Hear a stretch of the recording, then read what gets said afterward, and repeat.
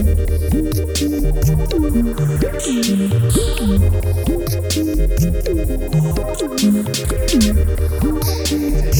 up in your YouTube. Do you want to make this a segment? Oh God, yeah, my YouTube algorithm. I've realized these intros, or what I choose to be the intros, is most of the time us talking about stuff that we're watching or doing. Yeah, I've always liked that. It's a movie podcast. But this is also things that, like, yeah, it's fun. They're things you think you might like to watch. I think people are a little bit secretive because you had to have gotten there somehow. It's like those old games where it's like, pull up your contacts, pull up your missed calls, read your fifth text. Twin Peaks summarized in one scene. Okay. Not my taste. That's 29 seconds. Yeah, I don't like those videos either. My genre, Stormy Night at Scottish Castle 4K. Heavy rain and distant rolling thunder. Is it just a still image that's in 4K? Yeah, I don't like the still image. It's just like field recording, but with camera. I like that one. I hadn't seen the Scottish Castle one, so okay, YouTube. Train cab ride to Bulgaria. Sofia de Varna. I like watching train videos when I'm reading. Whoa. What perspective is it? POV conductor. POV. It's so soothing. Yeah, it's 6 hours and 52. That's a good one. And then a version of that genre, I love tugboats. They'll do it on boats sometimes. Tugboat. And for when you don't want a black screen on your TV, if you have to be in that room, you know, it's ADHD core. TJ and Dave on the interview show, part 1. Oh, yeah, you've never done anything for them. I rarely see improv stuff on the feed. That's a crazy one. I haven't watched improv on YouTube. Me neither. Sandy Allen, the world's tallest woman, visits the Howard Stern show. Oh, okay, it's a Stern. That's become my nighttime one. I fall asleep to these ones randomly. Robin Williams and Matt Damon interview for Good Will Hunting. Mm-hmm. I like that. I often think about that scene. I wonder how they play together because that It's Not Your Fault scene, that's some good on-screen chemistry. They must have gotten along backstage, but you don't picture Matt Damon and Robin Williams really getting along. No, good point. Welcome to The Sand Trap, a podcast exploring the life and career of actor Adam Sandler, one of the greatest comics of his generation. My name is Ben Castle. I'm Jeffrey Lehman. Ooh. I don't know what I was doing there. I just tried to hinge my jaw, but it sounded like I was trying to do a British. Yeah, it sounded you're needed in the study. Yeah. Guess what? I'm Jeffrey Lehman. See, I always come in almost the same. I'm like a machine. You're trying to think of how can I... I'm running out already.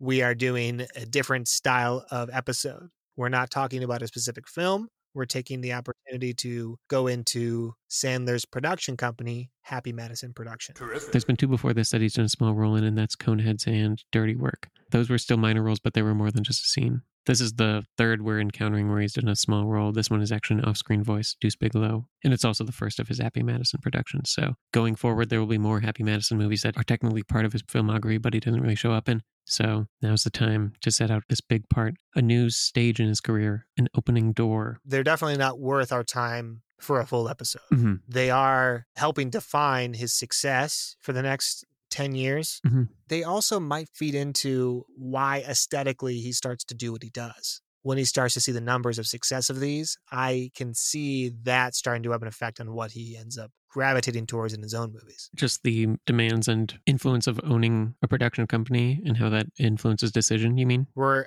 in the heat of the moment now in grandeur. And a lot of these early ones in Happy Madison are, well, the whole company is very, very successful. Mm-hmm. His decline is Jack and Jill, is the low point. Maybe these movies and him working on them and seeing how, I don't know, what do you think? Do you think that it influences his personal taste in his movies? And maybe that's how we end up with something like Jack and Jill? Yeah, I absolutely think that he has his finger on a scale. He's shaping a decade of comedy. It's like a bubble. It's like any bubble. It's like the .com bubble or the housing bubble. It's like a Sandler bubble. It kind of happened in a microcosm in the 90s with the pop of Little Nicky. Every Sandler picture you think of as a Sandler picture when you're listening to the podcast is a Happy Madison production. And then it also includes Deuce Bigalow, Male Gigolo, Joe Dirt, The Animal, Master of Disguise, The Hot Chick, Dickie Roberts' former child star, Deuce Bigalow, European Gigolo, Grandma's Boy, The Benchwarmers, Strange Wilderness, The House Bunny with Anna Faris, Paul Blart Mall Cop 1 and 2, The Shortcut, which I don't know. Do you know The Shortcut? No. Yeah, this is a horror movie I don't know about, The Shortcut. It only grossed $1 million. Zookeeper, Bucky Larson, Born to be a Child Star, Here Comes the Boom, Joe Dirt 2. There's a Joe Dirt 2. And then The Week Of by Robert Smigel. And The Wrong Missy, right? The Wrong Missy was the latest, yes. You can see a theme there. It's the stable. He's either making movies for himself or he's letting the stable lead. despite that list, you might be thinking those all were bad. Most people think that those movies were bad. You might be thinking. But people were watching them. And not only were people watching them, they were showing up to pay for them. Nearly every single one of those movies we listed made a profit. This company, I'm pretty sure gross, has made almost $4 billion. My God, yeah. They've invested obviously a lot. Some of these movies are $100 million to make. But something like Grown Ups was like $40 million around there, and it grossed $200 million. The only ones that made less than their budget, Little Nicky, Eight Crazy Nights, Strange Wilderness in 08, Funny People, Bucky Larson, and That's My Boy, Famous Bomb. But that's it. Out of producing that many for that long, that's phenomenal. I think the only other person who's done it is maybe me. I think our pot. Yeah.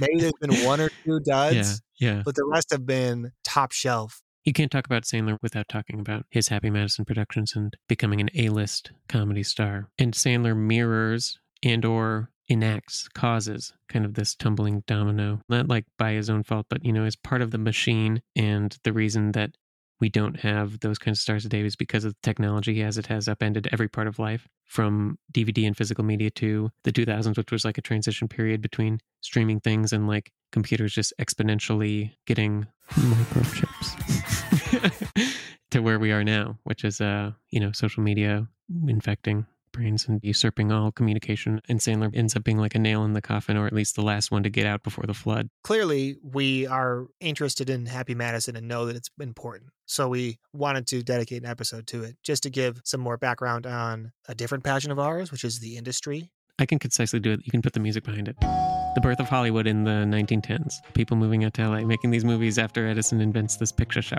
1920s, you got your silent movies. The invention of the talkie is in 1925. That through the 50s is studio system, where the studio moguls own stars. Hays Code era. Yeah, there's the Hays Code. You can't watch sex on screen. It's very puritanical. And then that falls apart. The 60s, New Hollywood gets birthed. We got Who's Afraid of Virginia Woolf, Bonnie and Clyde. And then the 70s is its highlight. That's the best movies with no filter. It's art, baby.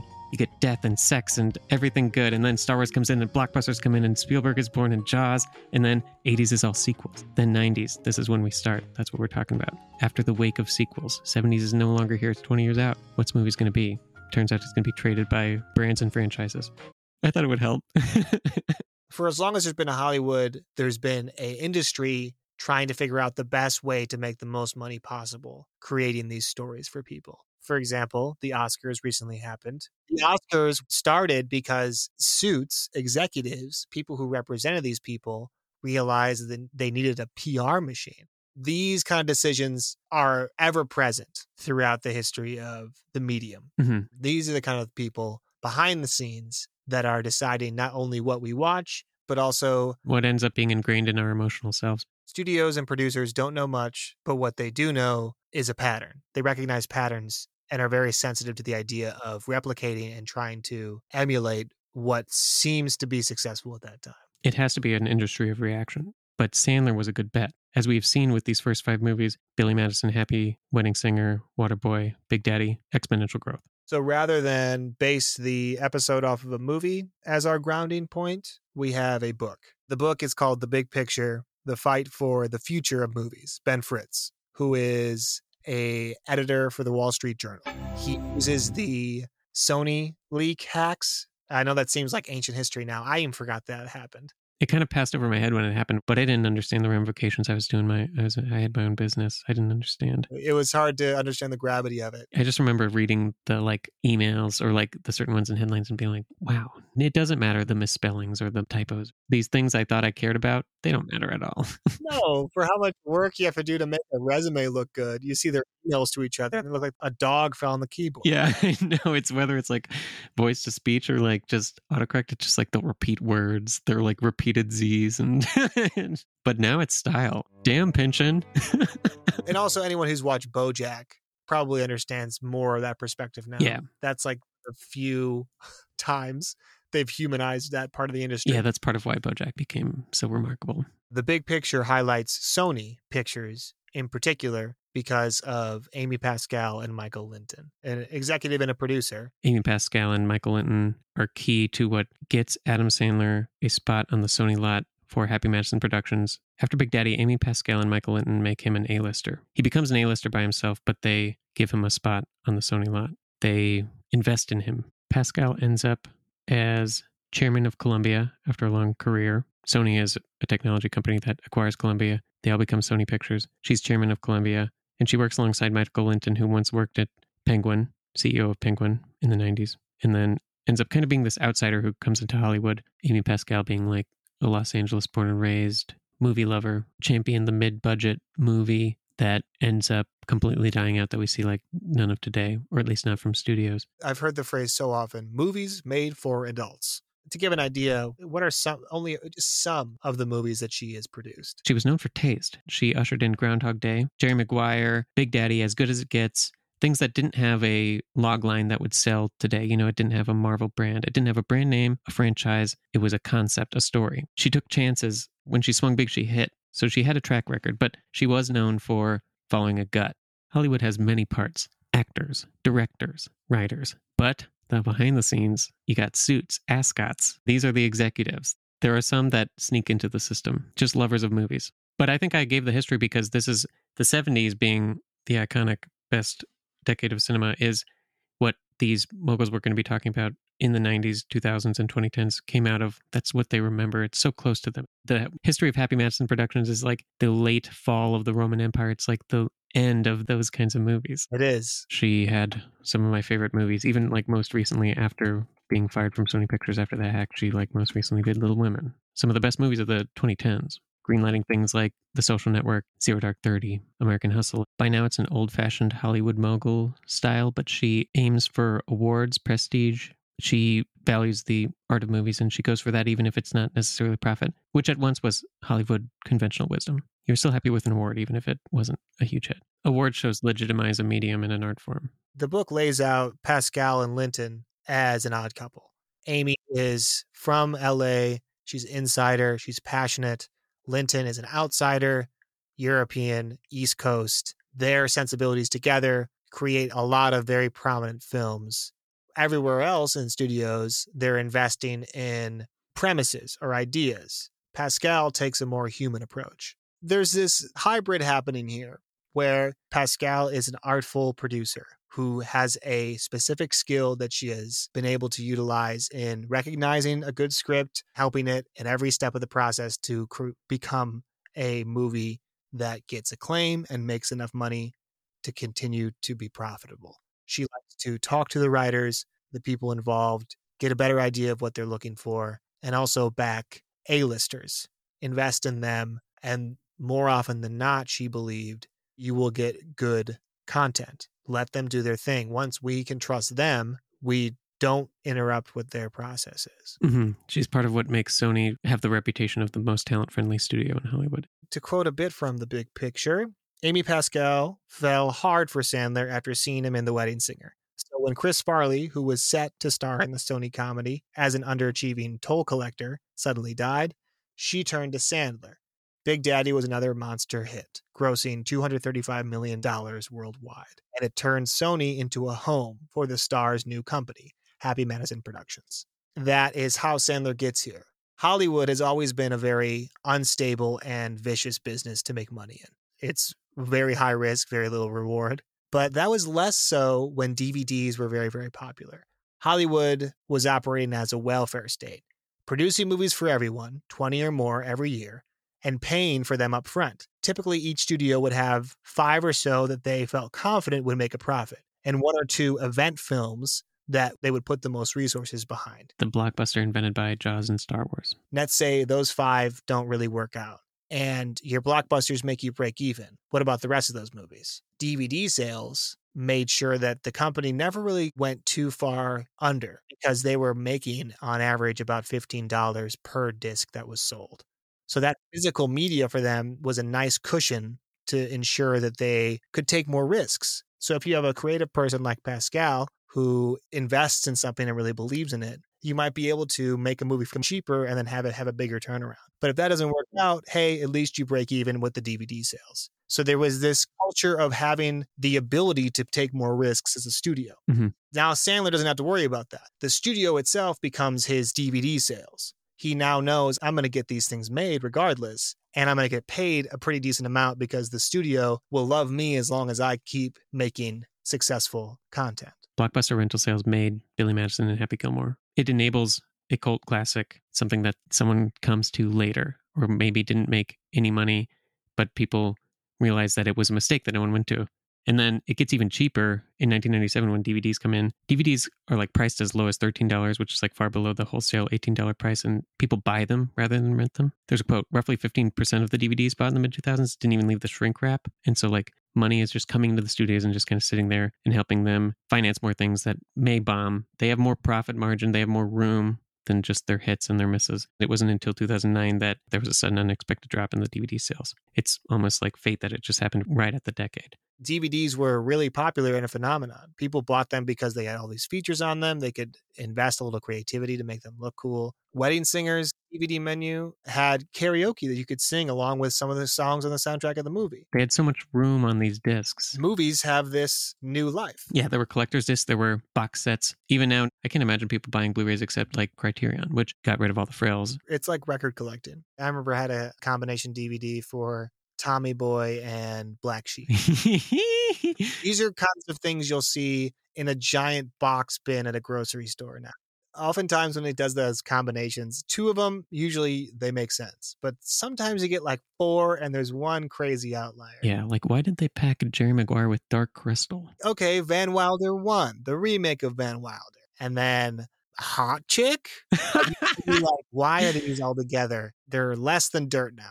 A lot of actors in private, of course, because they can't be themselves in public. They're only themselves in public.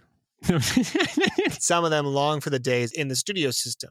You had no freedom, but you had a bit of security. And that is what Sandler gets. As we saw with him on SNL, he gets backing from people who matter. That helps him create more security for himself in making movies from here on out. It's no longer him having to go to a studio and pitch like, remember Happy Gilmore. It's no longer him having to sell himself. It's him partnering with the studio. They make a deal with him. It's a right of first refusal deal where whatever he and Tim Hurley write, whatever Happy Madison Productions has, it by contract goes to Sony first. And then they can say no, and then they can sell it to another studio. But it's them investing in him, being like, we want to put out your movies.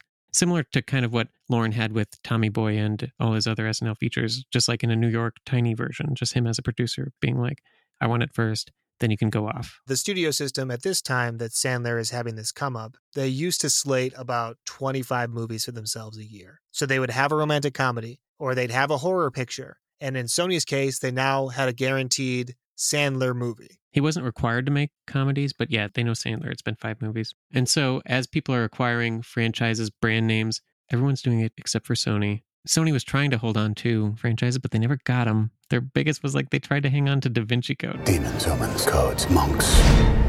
Da Vinci. Those movies are weird. You know what the triple feature is? It's Da Vinci Code, Twilight, 50 Shades of Grey. Yeah. Trashy trilogies that become phenomenons that are just sleepers. That like dark mid-2000s. Gothic-y.